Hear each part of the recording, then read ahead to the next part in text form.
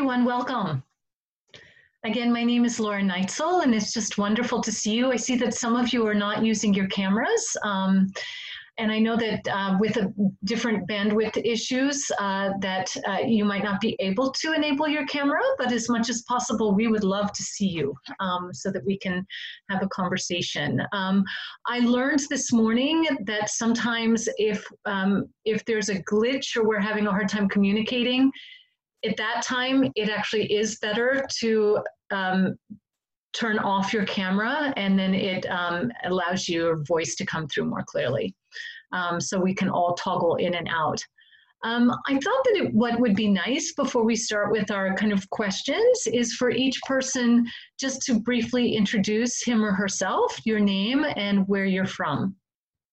So since you don't see yourselves on the screen in the same order that I am in, let me just call your names. So Silas. Hi, my name is Silas. I am a junior at Columbia. I'm originally from Saranac Lake, New York, so near New York City, but not quite. Welcome, Silas. Metahan? Hi, I'm from Istanbul, Turkey. Junior on cultural studies. Yeah, and minor in philosophy and gender studies too. Oh, wonderful, thank you. Welcome. Yasmin? Hi, my name is Yasmin. I'm from Tunisia, and I'm currently trying to pass my last year at high school.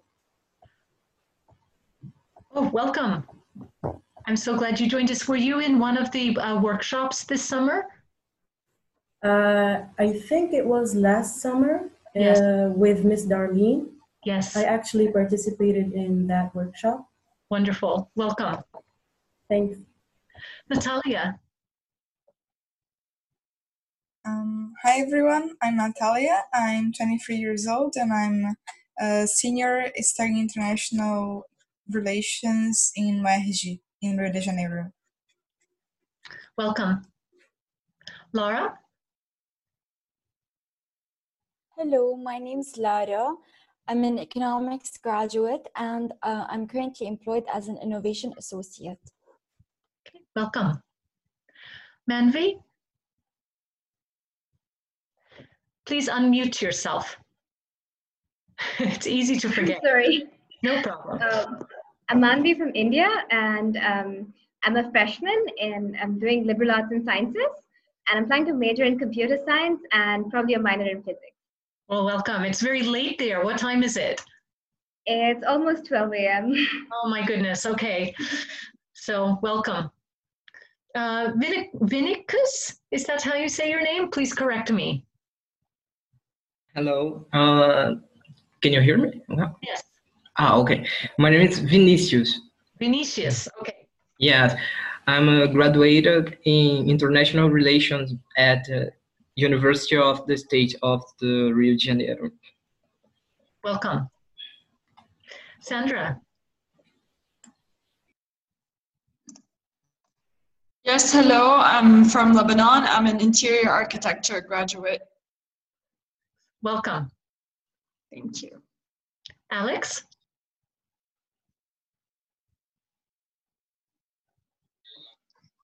Yeah, hello, my name is Kituzi Alex and I'm checking in from Nairobi, Kenya. Welcome. And Essen? Hello. Can you see me also? Yes. Oh, okay, perfect. So my name is Esin and I'm joining from Istanbul, Turkey, and I'm a senior in economics. Welcome. Thank you. And we also have joining us David Chen, who is a student at Columbia College in New York City, and he's joining us as a note taker today. But David, I'd love you to introduce yourself as well. And I think because we have a relatively small group, in the midst of your note taking, I might ask you to join in with some of our questions, if you don't mind. Sure, sounds good. Thank you, Laura. I'm a sophomore in Columbia College, studying pre-med, and happy to be joining you all today. Welcome. So welcome everyone, and I really look forward to our conversation. We just have a few questions, but our format is very similar to the Youth in a Changing World workshop, where we'll ask the question and then give each person 1 minute to respond and to share their answer. And then after we've heard from each participant, we'll kind of open it up for a broader discussion before moving on to the next question. Okay? So the first question is, how has the coronavirus affected your life? And what is the most unexpected part of this impact? I'll repeat the question. How has the coronavirus affected your life? And what is the most unexpected part of this impact? Anyone who feels ready to respond, please chime in.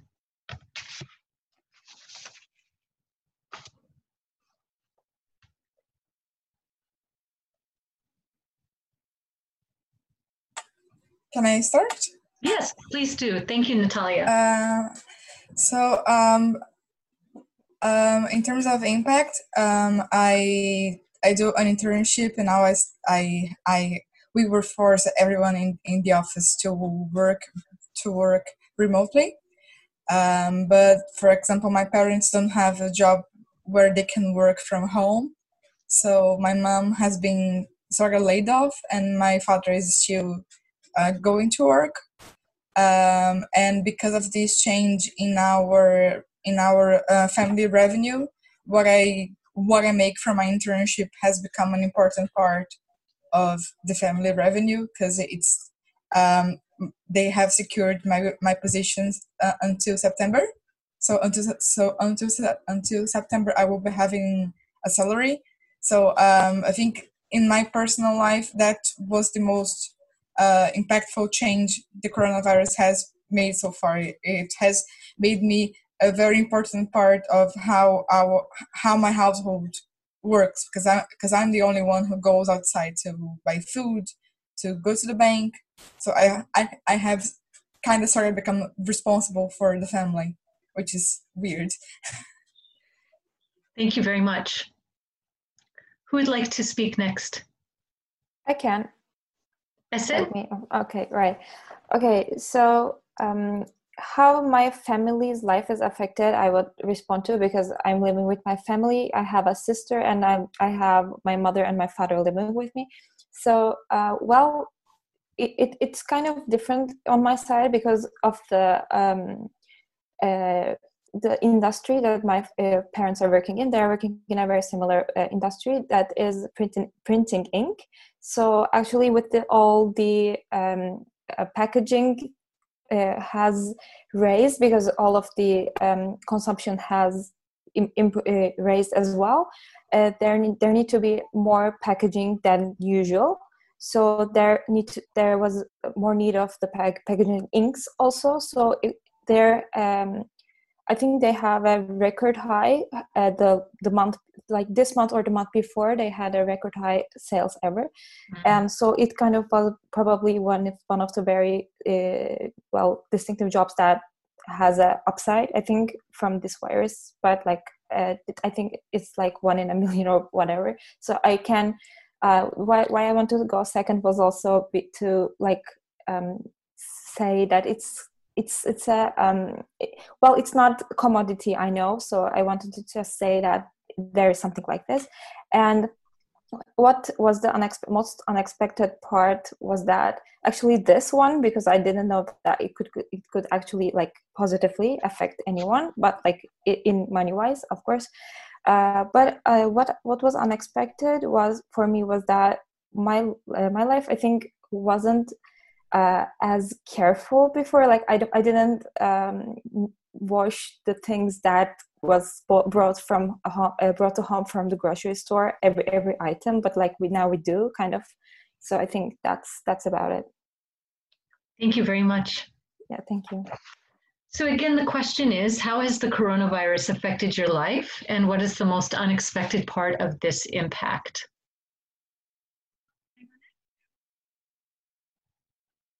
Who would like to speak next? I would like to speak next. Yes, Manvi, please. Yeah. So One way it's really impacted my life is I had to come back from college to my hometown, and especially my dad's a documentary filmmaker, and he makes films on social change. So while the coronavirus just started in India, he was in another state and working for this organization documenting public hospitals and government hospitals. So it was really scary for him to come back. Like, it was really scary for him to come back home, and we were really scared if something would happen to him, because that's when it really started hitting India, and everybody was unsure, and the lockdown wasn't here yet. So right now everyone is at home, and the work's kind of really affected because he can't go and shoot.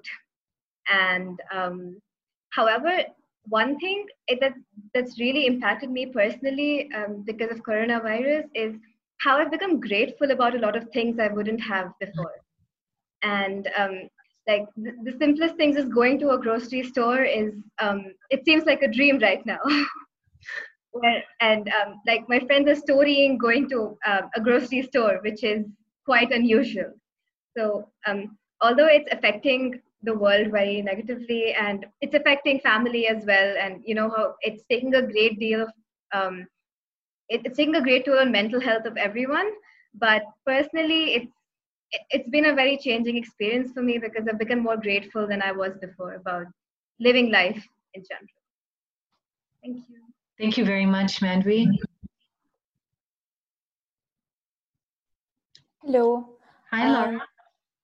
So let me just start by saying that the impact perhaps on my personal life is a little different than the situation that we're living in Lebanon. And that's something that I would like to raise awareness about. So I feel very lucky that I still can work remotely from home, while others completely lost their jobs. And the biggest impact that we see in Lebanon, we had a revolution previously, so that laid off many people from their jobs. And currently with the coronavirus, this obviously increased, and we have hyperinflation. So the level of poverty that we're seeing is heartbreaking, and it's honestly really difficult for us as citizens to see what's happening around the world and what's happening specifically in Lebanon with all of this poverty aspect. So yeah, like getting perhaps a pack of bread is not as cheap as usually it was for someone who was making like less than minimum wage or living on the borderline. So yeah. Thank you, Lara.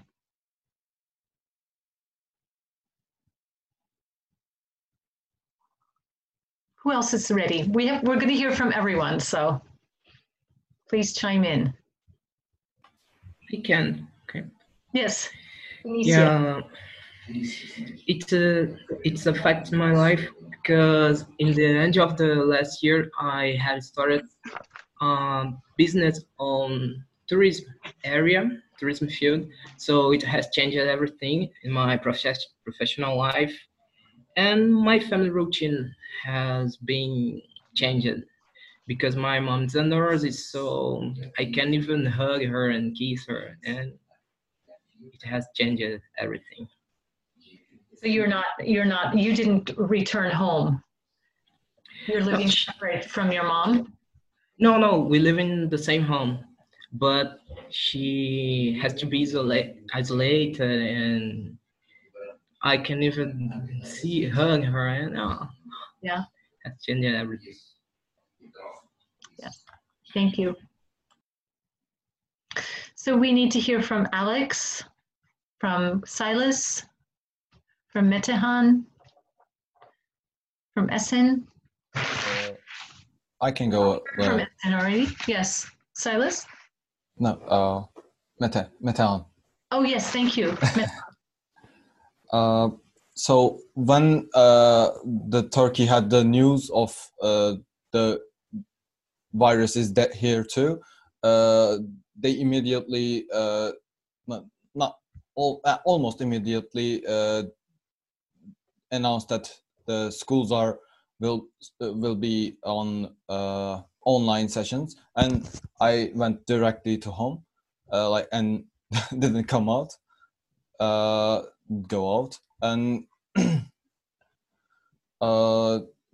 since my mother lives alone and I'm living with her, I try to cheer her up all the time, so she won't get affected. My role in the family is like that, to hold the morals and cheer them up, basically. So I agree with the comment on the simple things becoming a dream, like, because almost every day I went around the city and walk around, but these days it is impossible. So yeah, the most unexpected part is for me, I couldn't use technology that well, so now I'm becoming a part of the technology as well. Look at this, you're in a global conversation. Congratulations. I see that Lucien has joined us. Welcome. Yeah, welcome. Good night. Yes, it's evening for you. Late. Welcome. Well, we are just in the middle. Everyone is going one by one and answering the question of how has the coronavirus affected your life and what is the most unexpected part of this impact? We're still hearing from people, and we'll give you a minute to kind of think. Maybe we'll come to you last, Lucien. But I'd love to hear from Silas, from Alex. Who else are we meeting? Or are we missing? I can go next. Oh, yes, and Yasmin. Okay. So Silas put his hand up, so we'll have Silas first, and then you will be next, Yasmin. Okay. I guess initially, I think I saw all of us nod as well. I think it was Manvi's point about just overall gratitude in a moment like that. I was surprised, like leaving campus, just how attached I actually felt to a place versus the attachment that you feel while you're currently there. And it is a little shocking because it just, you don't want to feel like you're controlled that much by like physical aspects of your life. And then suddenly when you walk away, it hits you a little bit. And I don't think I was expecting that, as so with many of my peers. And then also I think a more surprising impact for me was just thinking about like a moment of crisis when I was hearing that everything would be shut down. I'm surprised by the continued skepticism about scientists and experts, even from my own generation, even from my own peers. The way that people like want to, I guess, assert themselves in a moment of crisis like that by questioning an authority about something that they truly know nothing about. And I don't know if it's mainly because there was like a certain expectation of getting like a hard deadline. I think we're used to that on our day-to-day of like, oh, you'll get 3 months. And so I think I've just been continued to be surprised by like just the conversations online about that, like just what I'm seeing people post about and just hearing about not being so unanimously in control. And then of course this morning I also saw an article that like the same people who are most likely to disregard coronavirus projections are the same ones who like will also ignore like climate projections. And that really stung a little bit because I feel like it speaks to a little bit of like a deeper cut about not just how we respond to a pandemic, but I mean, expertise in media. And I don't know that I was ready to also see that even though like everyone I think agrees that it is like a moment of crisis, to still see a desire to like just question, I think unnecessarily sometimes. And I think it takes a lot of trust from a lot of young people to like actually sit back, because like in all of our schools we're taught like, oh, like you guys are supposed to be young leaders and everything, and yet it's noticing that when it comes down to shutting things down or opening things up, I'm not the one in control of that. But yeah. Thank you very much. Yasmin. So currently I'm on my last year of high school, and in my country we have this really important, crucial exam at the end of the year, which determines which university we go to, which it is basically the most important moment of our lives. And this crisis has really impacted that, given that we couldn't go to school anymore, and I live in a third world country, so online classes aren't a given. For my part, I do take online classes because I'm lucky to actually live in the capital, and it's not covered by the government. It's more like an initiative by teachers. And I think that although there are bigger and more pressing problems caused by this virus, I really think that we should also give a thought out to students who are like maybe as myself having to pass a really important exam and being at home facing the anxiety while also having to study every day, which is really, really hard. Although I don't feel like this crisis impacted me as much because we took the decision to actually come live with my aunt. So we're actually 8 at home right now. So the loneliness and those feelings of like not going, wanting to go out aren't as important, more like aren't as impactful. I also think one of the most surprising things that I've discovered from this crisis is actually how much of an introvert I am. Like this, other than the studying part, I really don't feel much of a pressure or nostalgia to like going out and everything, which really shocked me because I'm outgoing and everything. I'm not like a shy person in general. So I think that personally, that's what surprised me the most. On a bigger scale, however, I'm surprised by my country. Actually, I'm quite proud of how our country handled this crisis for once, because we are a new democracy. We were like very new democracy. So seeing our government handle this crisis with the way they did is actually reassuring for me, giving me more hope for the future. So that's worthy of mention too. That's wonderful to hear. Alex. Hello, good evening. Good evening. So the situation here in Kenya is no different from the other part of the world. Reason being, we are being forced to work from home, and I'm really finding it very difficult because I'm an outgoing person. So telling me to operate from home, that becomes a hindrance. Another thing is that I've never done online classes, but this time round, it is like a mandatory thing. And I've discovered that the classes are actually interesting and very awesome. That's good to hear. I'm glad to hear that. Thank you. Thank you. Sandra, I don't think we've heard from you. Yes. Hello. Hello. What I think about this pandemic is I'm actually thinking about it more positively because we're more grateful of like the little things. Let's say we're staying home, we're staying with our family, we're getting to spend much more time with them. Let's say engaging in different, not activities, but let's say chores. Let's say I didn't really help my mom in the cooking or whatever, and now I'm cooking as well. It's like you start to realize that you don't always have to be a workaholic, because before that I used to come home and say, okay, I'm stressed, I have this and that to do, etc., and I won't sit with my parents or my siblings, talk to them, get to spend time. Now I think it's actually good. We know what we need, and like we're getting to know what's important in life. Thank you. Lucien.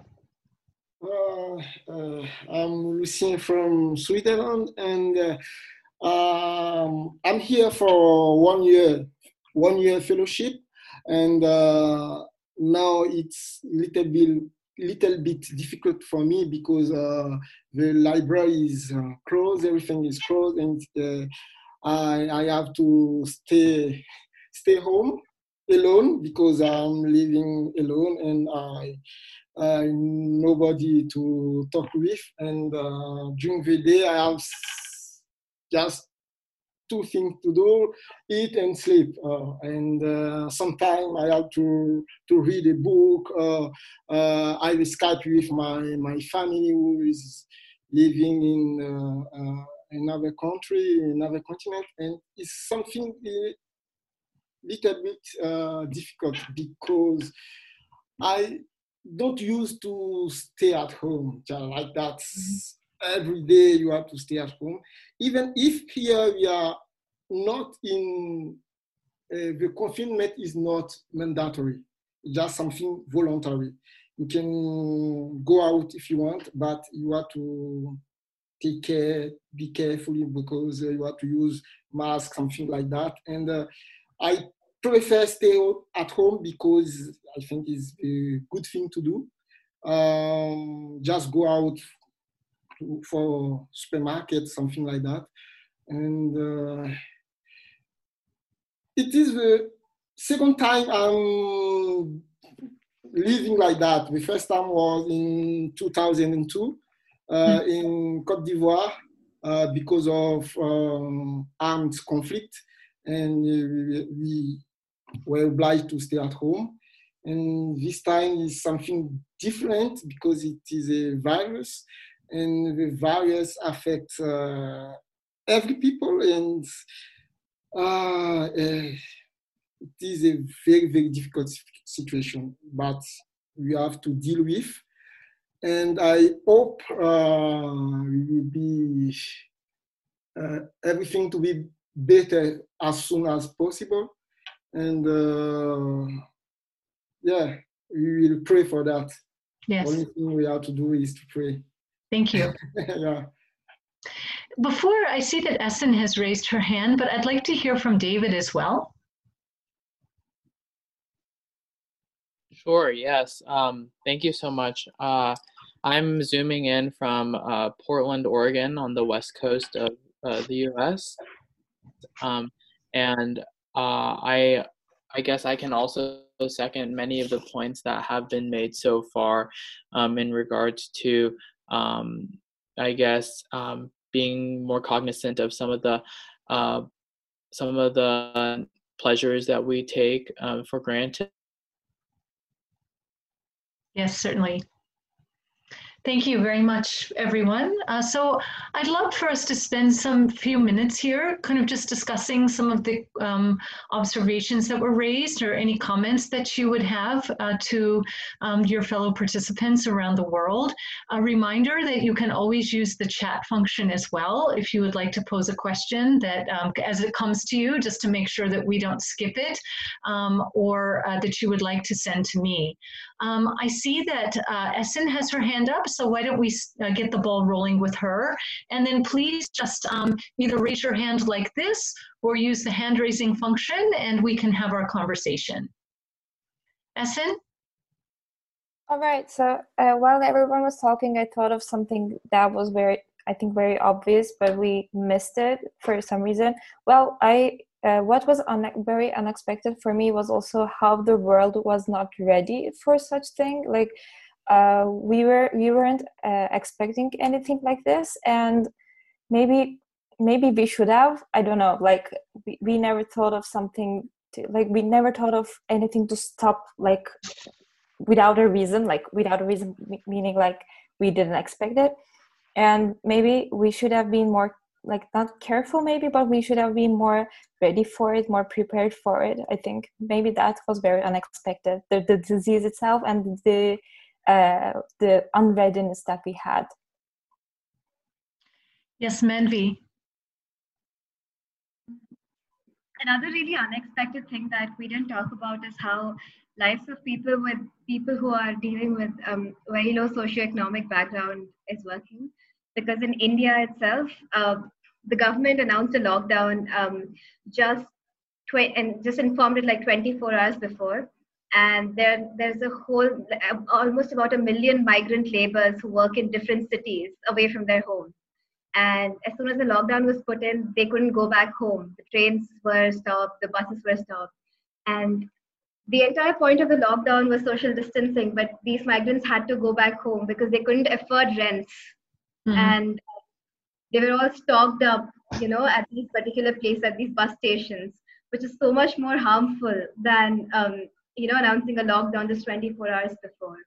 Yeah. And, they often, and in a country like India, where a lot of people belong to be below poverty line, or middle class, and they're all migrant workers, it's really unexpected for the government to not think about that class of people, and just think and completely ignore that.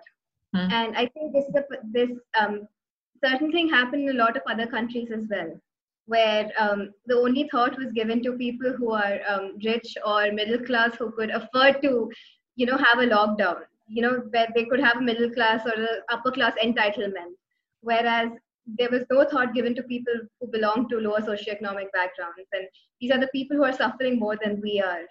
Yeah. Very interesting.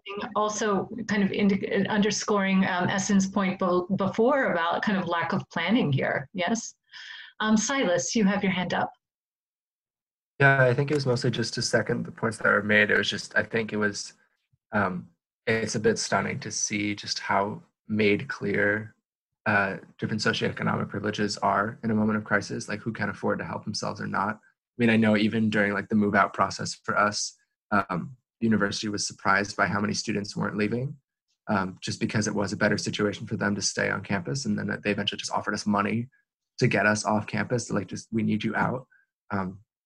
But yeah, and then on the point about, I think it was Yasmin's point of feeling comforted by a government response to it, that made me feel better, because I certainly don't feel that way here in the US. And yeah, feeling a sense of confidence versus sense of real worry about once anything hits us like this that's a little bit off of normalcy, just how unprepared we are to support those who need it. I hope it'll stay in people's minds for a while. Yasmin. Actually, I wanted to mention also that one of the things that really shocked me was the environmental impact of the virus. It taught us all that if given time and like if we stopped polluting the world so much, nature would find a way to regain its balance very quickly. It's, I think that's a very important aspect of the coronavirus that we should also mention.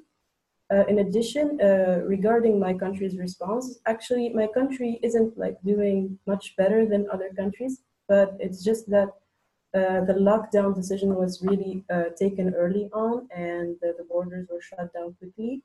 Also, people of who have from lower economic backgrounds were also supported, even though that generated another type of crisis, because where the government was handing out aid, people really rushed into the post offices, and that created a big crowd, which made us really worried about the number of cases getting higher. So I think that we should also learn from this experience that sometimes even when the government tries to enact some policies, it may actually do more harm. But yeah, that's what I want to say. We heard a very similar story this morning from India about government support being offered that then caused people to rush out of their homes to claim this in a way that was not good for social distancing. Yes, so that was Yasmin. Who else would like to comment on other topics that came up in our previous discussion as people were sharing what had surprised them about the virus, particularly pertaining to your position as young people and as students?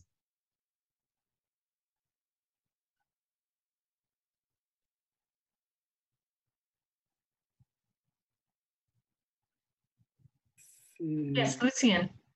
I think this situation is surprised everyone. I think nobody expect this kind of situation because in 2003 we were facing something like that, another coronavirus, but it was not equal today, because when the pandemic or epidemic start in China, everybody, I hear a lot of way people talking about, but I say, okay, in two weeks, 3 weeks, that will be over, and we don't prepare ourselves to face this situation. And today we are in a very difficult position. And for our young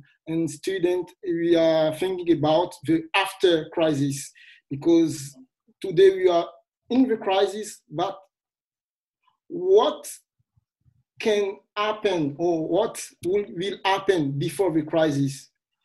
We don't know, and I'm afraid, because I don't know if after the crisis, how the world will be, how we can do to deal with such situation. And I'm very apprehensive, but I hope that in 4 or 5 months, everything will be okay. And that's.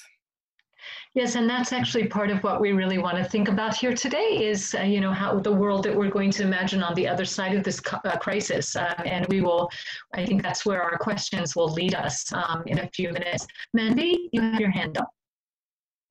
I'd like to second Lucian's point about uncertainty that is going to be present in the world. However, other than that, some questions really intrigue me are those that is the kind of world that we're living in and how underprepared it was to combat a pandemic like this. Despite the fact that there has been a pandemic once in every 100 years, and how even though that's been the case, we're still so underprepared to deal with the pandemic. And more so disheartening is how the response to the pandemic has been by different governments across the world. And it's just disheartening to see how is this the kind of world I'm living in, and is there space for change in this world? And especially, WHO didn't announce for the longest that it is a pandemic, and a body like UN that's supposed to be responsible for things like this has been so irresponsible about these things. So that really concerns me as somebody who's a student, somebody who's young and who's looking at this world from a new perspective. Is there space for me to bring change in the world? Those are wonderful questions. And then what is that space, right? And especially at a time when I think our institutions of global governance are being challenged on a lot of fronts, or maybe they don't fit the realities of the 21st century world, because many of them were created in the aftermath of World War II, for instance.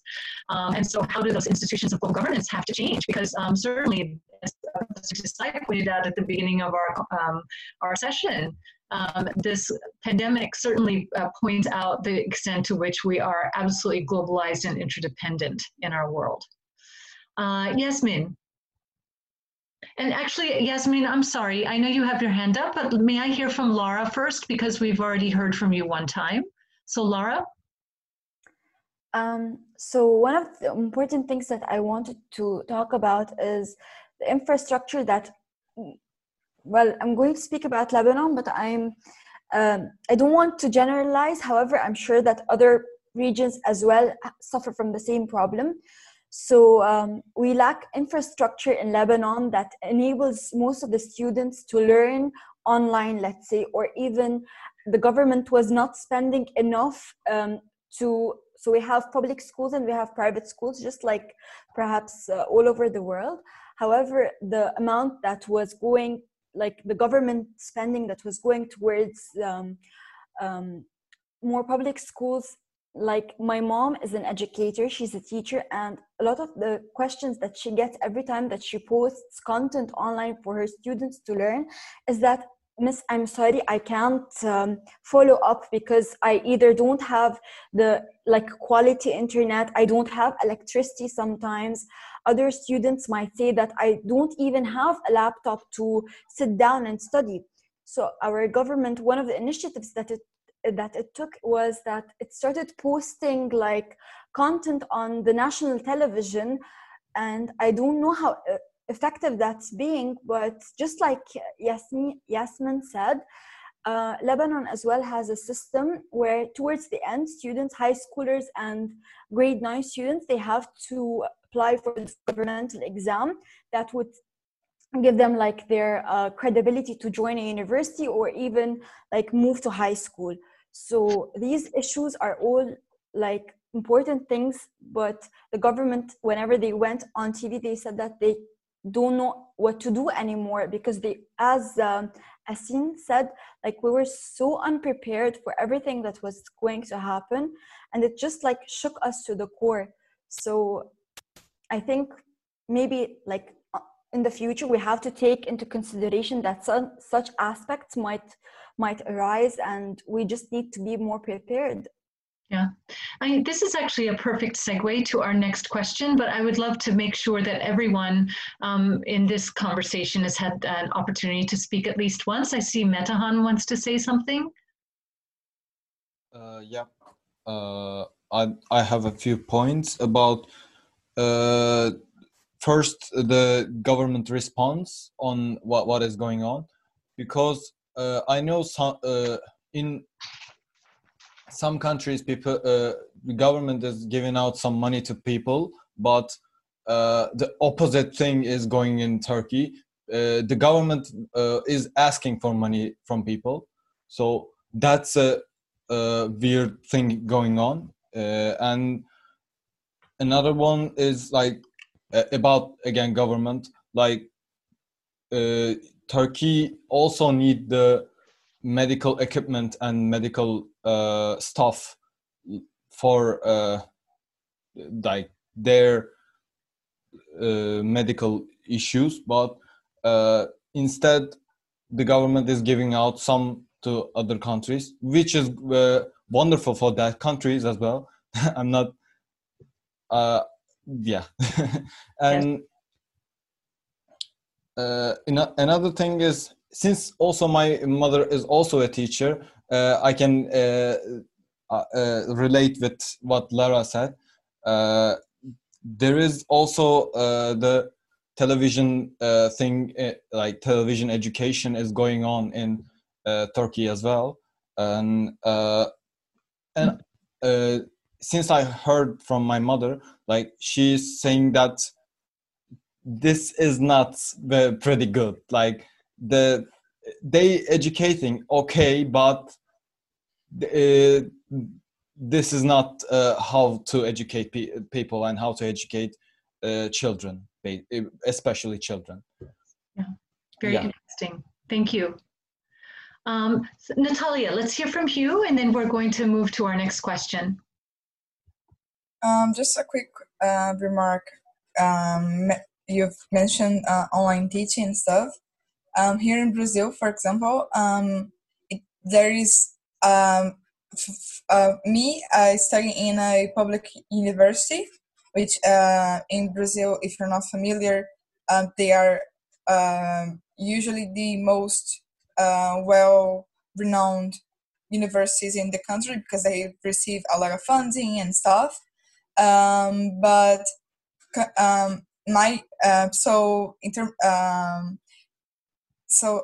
the guidelines for teaching were that for the first time, public universities could actually every university in general could have online classes, even if they are not, even if they in regular times are present mode. Mm-hmm. But for example, my university decided to forbid online classes for regular courses because we have students of very different backgrounds, social backgrounds, economic backgrounds, and the university cannot guarantee that every student will have the same equal access to internet, to computer resources, to IT resources. So instead of making online classes mandatory, we've just suspended the entire semester. So that's something that also creates an even bigger inequality, I think, in terms of education in the country, because those who go to private universities, who have access to more resources, they are able to go on with their lives in a sort of normal way. And us that go to different universities, we're just basically with no classes for we don't know how long. So it's so interesting, and what I hear you all saying is that this has just made so evident the inequalities that of all of our societies, in the very different ways in which people have been able to both survive economically, but also to continue their studies, and who can continue and who can't, who has access, who doesn't.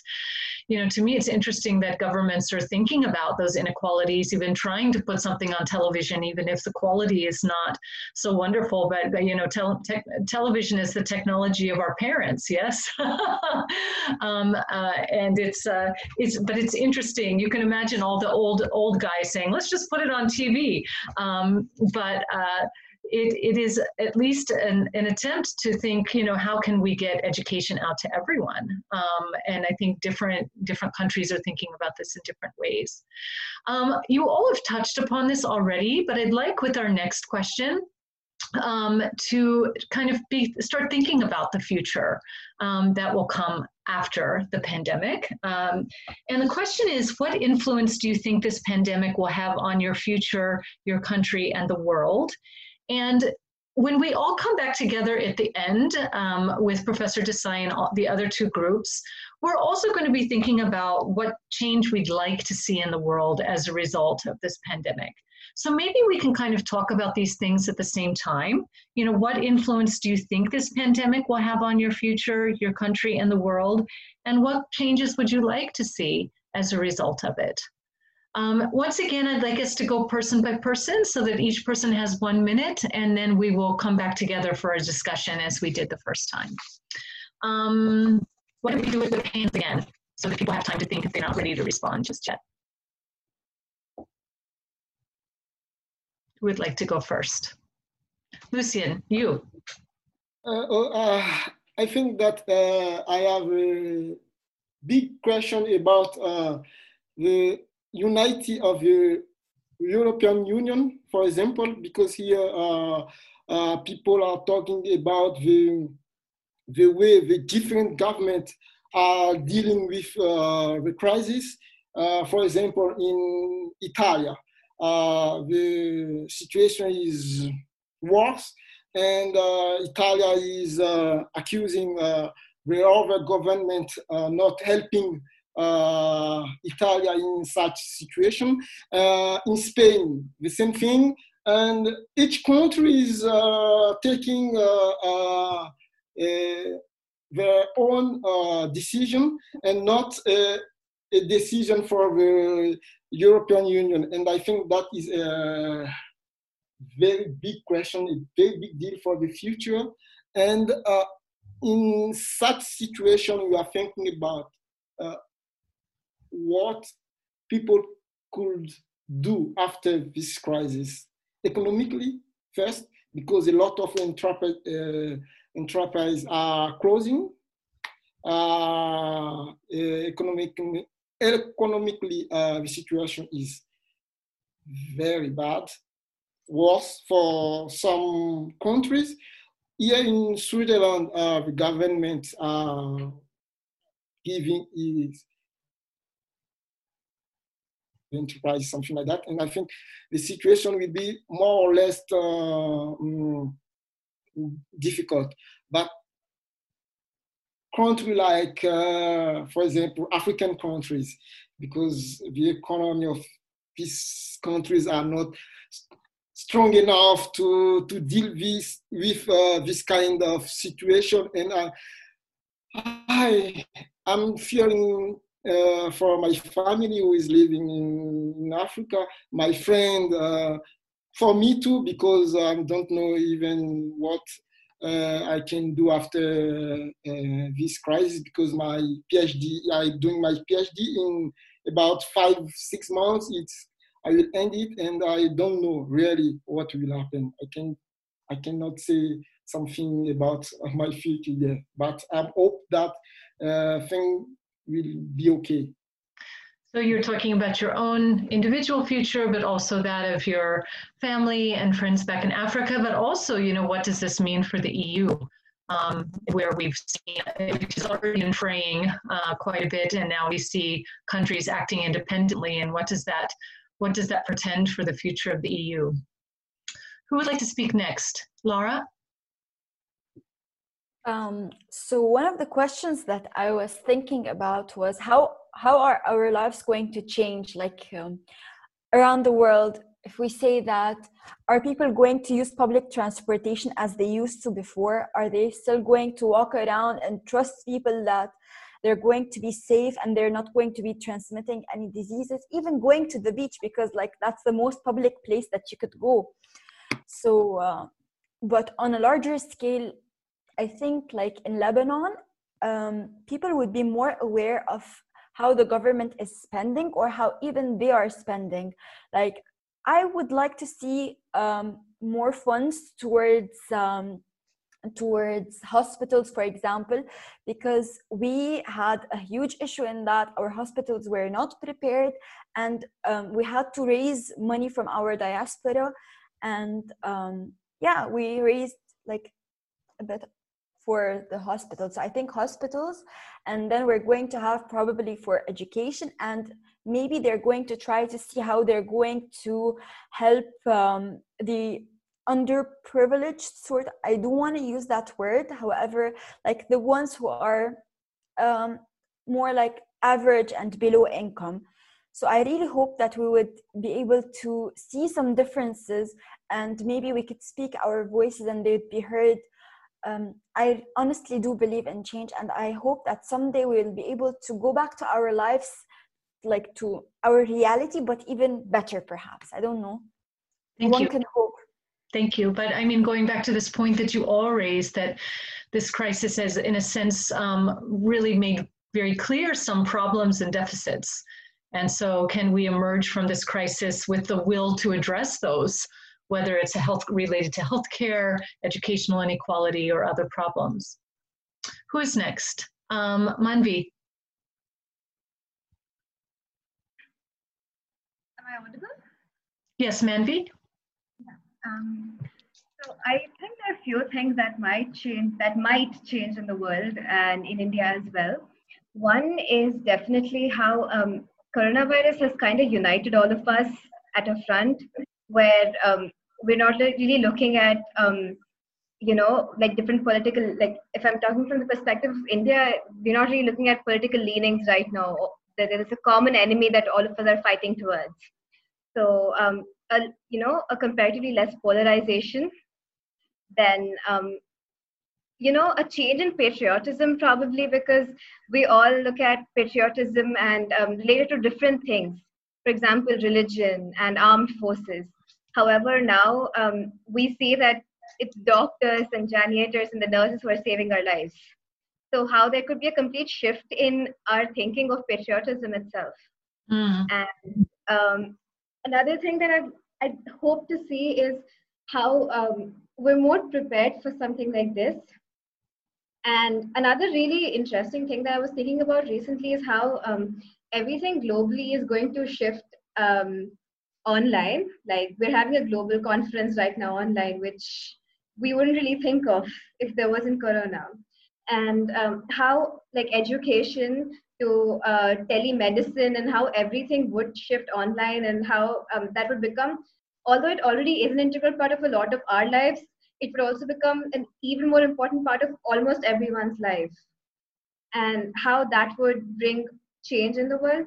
However, I'm pretty sure most of you who are taking online classes would agree with me that they're not great, and that it's always better to have classes in person. But I think that's how things are going to change, and we really can't do much about it. Okay, thank you, Manvi. Someone else has their hand up as well. Metahan? And Natalia will come to you next. Yes, Metahan. Yeah. I think one of the things will be changed, and one of the thing is changing is the trust in scientists. Silas also mentioned that. So getting a warranted trust on scientists will be questioned in the future, I believe, since the coronavirus created a doubt about the scientists' ways and scientists' inventions, basically. That is my first thing. Secondly, we will see how during the common enemy threatening us versus no enemy, and we can compare these two to understand how the humanity threats affect people, and obviously the economic crisis will be like coming at us next. So since the production is almost stopped right now, I don't know what will happen, but something is economically bad will be waiting for us. Okay. All right. So once again, our question is, what influence do you think this pandemic will have on your future or your country and the world? Natalia.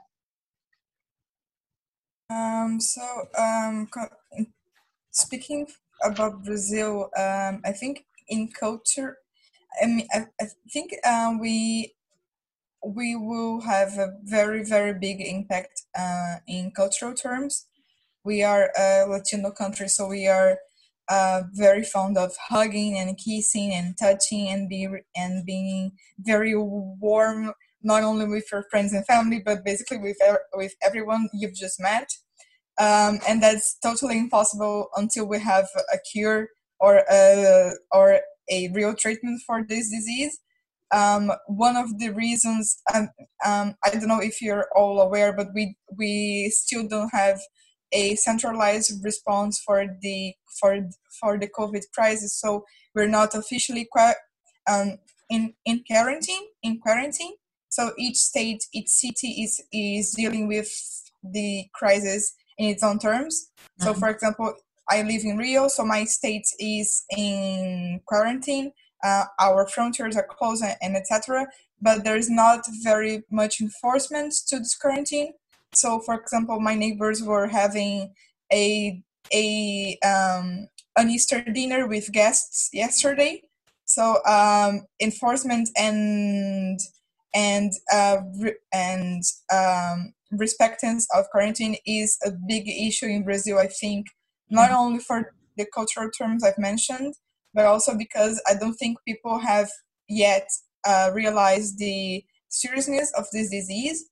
We are a country where we have a very big part of the population that's not very well educated, both formal like informal education. So in my opinion, for them, it's kind of hard to understand concepts like flattening the curve and even like understand graphics that they show on TV. I think people will only realize what's going on when it really hits them home. Yeah. We haven't yet seen the peak of the crisis. People have seen it in China, in Italy, in the United States, but I don't think they have yet grasped the seriousness of this disease, that it's deadly, it's fatal. And especially when you have a president such as ours who goes on TV to say it's just a little flu, it's kind of hard to make people understand what we're going through.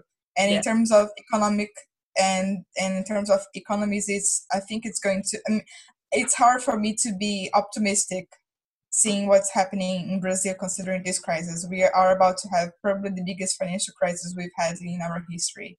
And it's not a very good prognostic we're having. Okay, thank you very much. Vinicius. As Natalia said, we are not the right one to spread hope and optimism because we are Brazilian, and so we have problems with leadership. And I don't know, I just don't know what will happen with Brazil, because we are at least 6 years in political and economic crisis. We we have problems with leadership. So I just don't know what will happen with Brazil. Talking about the world, I think we can have some economic changes. I think in Europe, some kind of a rearrangement in economic terms. Maybe the welfare state will be appointing a global agenda, and the role of China in the world and the East. I think it will be very evident post-pandemic and in this crisis. Yes, thank you very much. Silas, what do you have to say? Yeah, I guess I had quite a few different things pop up for me, but I think one of the first ones is just a little bit of an anecdote of just, I think there's greater visibility to what welfare programs there are in the US. Like you didn't used to see trending Instagram posts about how food stamps work, but that happens now because there is like a heightened awareness to make sure like don't go shopping on the first 2 days of the month. And for those who aren't as familiar with those programs, that's never a question that's raised. So I did think that was interesting, and I hope that, I think that in a weird way, I think sometimes being a victim is very empowering. And so those who really were on the very front lines of this, I do expect maybe a higher level, to be more vocal in advocating about like how those programs work and what support is needed and where it's not. Like simply those narratives were not in my social media presence until this happened.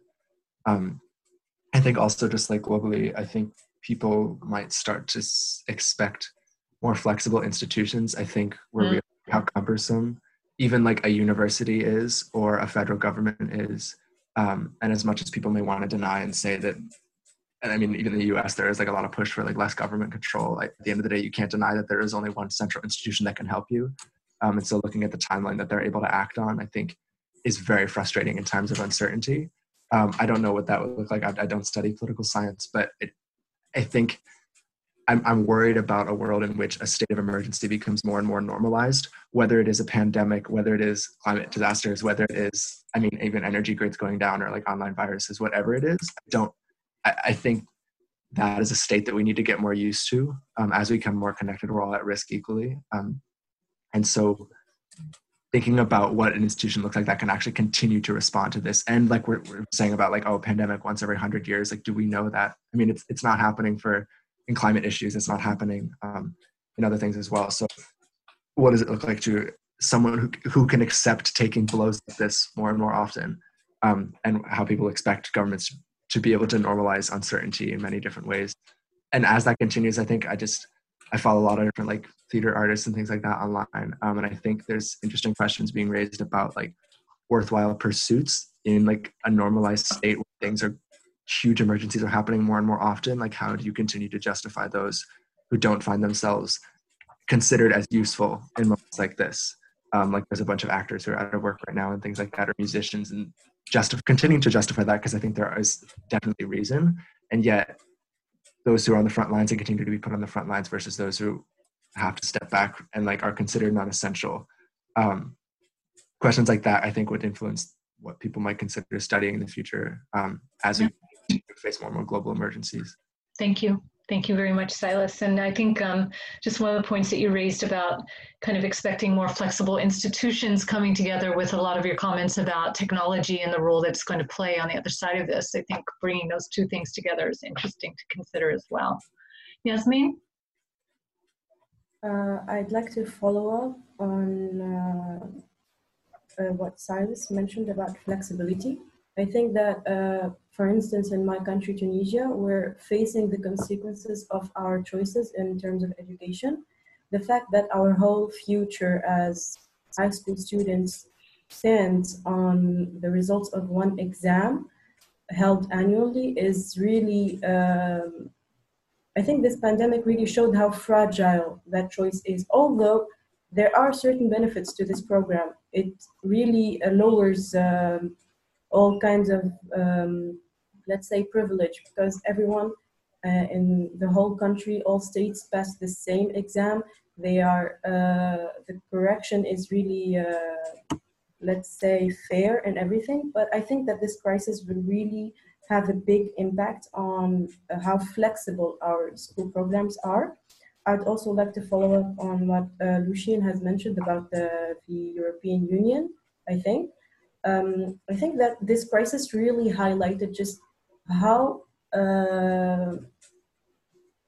although we are very interconnected, we're not really, there's no solidarity. I think it's really shocking for me that Tunisia, third world country, sent help and a big plane with medically trained army, surgeons and everything to Italy, whereas Europe hasn't done anything. So just for information's sake, Tunisia and Italy entertain a very close diplomatic relationship because of the geographical proximity and everything. I think that this crisis really highlighted how much solidarity we lack in our world. In addition, I really think that I just wanted to mention something. I really think that the rise of conspiracy theories and this kind of things and the lack of trust in scientists really highlights how much people don't trust authority anymore. And I think this is a globalized phenomenon. So I've seen it in my country and I've come to notice it in forums all over the world. Concerning my own future, actually, I'm quite lucky to have passed an entrance exam in a private political science institute in my country. So my back results don't really matter as much, but my heart goes out to all of my friends who really need to pass this exam with flying colors to be able to join the best schools in my country. Yeah, thank you very much. That's a really important point about the lack of trust and authority. And that's a problem at a time like this. We've been seeing that decay, and then we hit a crisis like this, and what are the impacts of that? Essen, you have your hand up, and we still need to hear from Sandra and Alex as well. Essen? Oh, right, okay. So I also have things to say about the government response on what I heard from our friends from Brazil, mostly from Natalia and Vinicius. And I think Metehan will also agree with me in that sense that it's really important how the citizens act while seeing the government acts. And while many of the countries are needing some funds from the IMF or international organizations, in Turkey there's a very not I don't want to say funny, but it's funny in the sense that it's miserable. Well, our government is very hesitant to go to the IMF or any kind of international organization to have funds. And as Metehan has also mentioned before, instead of giving funds to the people who are in need, they're actually asking for them to collect some money, which is like I don't know how and again with the trust is, well, the trust people have for each other, as Yasmin said, it will change a lot, I think, because we had a lockdown for only 2 days for the last yesterday and the day before, Saturday and for Sunday, and today it was all today it was over and people were going to their jobs again. And for that 2 days, the lockdown for that 2 days was announced on Friday at 10 p.m. or so, and people shouldn't have left their house, but everyone left their house to go shopping for some needs because many of them were buying colas or something, only colas, why you need that, why? But so there was a very crowded places, and the understanding of people of masks, you have to have a mask, but they were actually closing their mouths with their hands as if that it was a mask. It was crazy. And I think it's mostly about how the government acts and how do they tell the citizens to act, because if you tell them that you will be in lockdown for 2 days, people go out because they don't really understand what the lockdown for 2 days is, I think, and they go out and they go into crowded places for lockdown. For I mean, that's really I don't even have a word for that.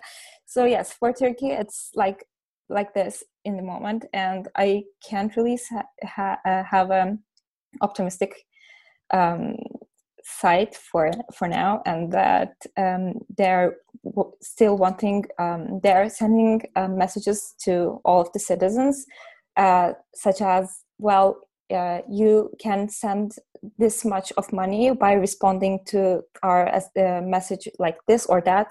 And yeah, so this is the situation in Turkey right now. Thank you. Yeah. Thank you. Thank you. I want to hear from Sandra and Alex as well. Yes, what I want to mention is that I think that after this pandemic, everyone would be, as some of us mentioned, that everyone would be more hygienically aware.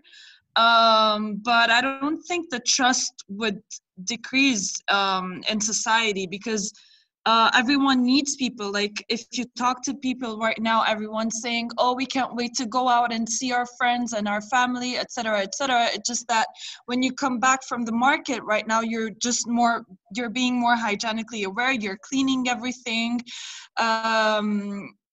disinfecting everything, and all of that. Also, I think the government, what should happen is that, let's say in Lebanon, the government should work on, not only in Lebanon, but giving equal opportunity to the poor to have access to education, to the younger generations especially, to, let's say, hand out technology, hand out everything that they need, just in case if the world goes through another pandemic and they need to study at home or work at home. Also, what I think is that the idea of working at home would be more common, because let's say this pandemic is over, we still have another huge problem, which is what Yasmin mentioned a while ago, which is global warming. I think we would be more, let's say, ready to work on that, to decrease the amount of pollution. We could, let's say, companies or the government could help in dividing how people would be working from home several days and the others would be going to the office. So I think it's just going to help us to be ready to other global problems and issues. Thank you very much. And Alex? So for me, I think there is hope at the end of the tunnel. I feel as though the whole world has stand united in fighting this pandemic. For example, in my country, Kenya, the political drama has totally stopped, and I hope it remains so in future. Yeah, there is no political tension, as it has always been the case. Secondly, I think most governments are gonna amend their plans, especially in the medical sector, just so we stay prepared in future. And thirdly, I hope we continue adapting the new custom of doing things and conducting businesses online, because it has really proven to be working efficiently, as highlighted by the pandemic. Yeah, that's all my points. Very good, thank you. We have just about 5 minutes before we're going to be called back into our general session. And so I'd love to hear any comments on the many rich observations that you shared with us. Manvi had her hand up before. Did you still want to say something? I just wanted to add a few more points about how Corona is taking a toll in India. So all of us have been locked down at our houses since March 24th. And the lockdown was going to end today on 14th. However, in a lot of states, it's been extended by the state government till April 30th. And we don't know how long we're going to be locked in. And the lockdown is really bad, where so we can't get out of our houses after a certain point of time. And it's different situation in different states. So my state is, I think, 6th or 7th in the death toll of Corona in India. So, like, it's not that bad. But however, the other states, they're getting paramilitary and police to like barricade people to stay at home.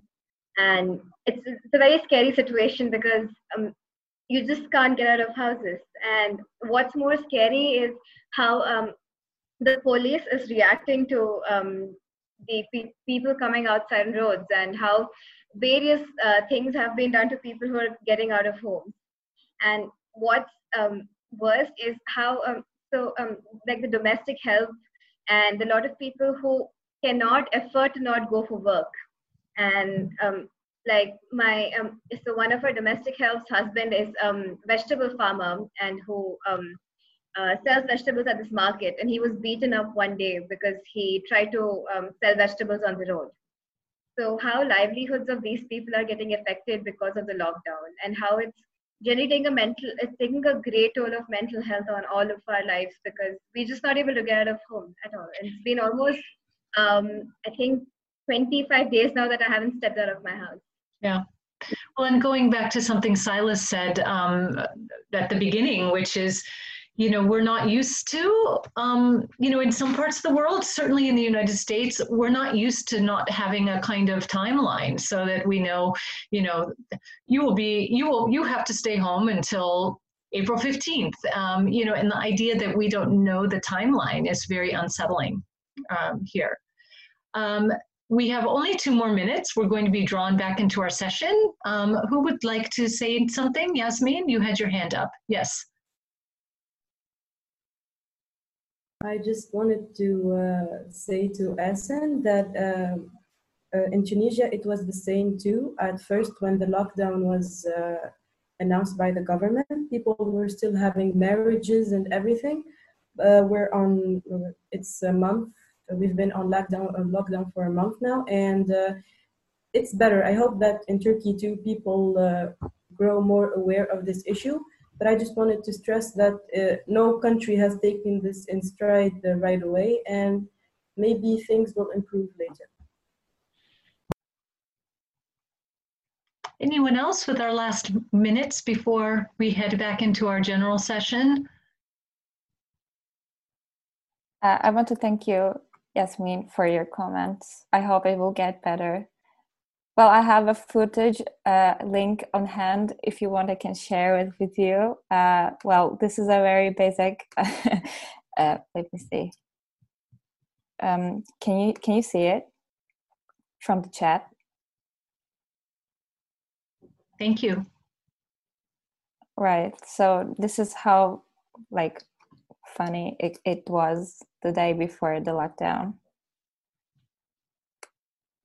Thank you very much. Yeah. I mean, I feel from all of you a real combination of, anxiety and uncertainty about the future, but a sense that this is also an opportunity to remake the world in a different way as we emerge from this. And I think that will certainly be the main focus of our next session. So I'm going to return us to the main session, and I'll see you there.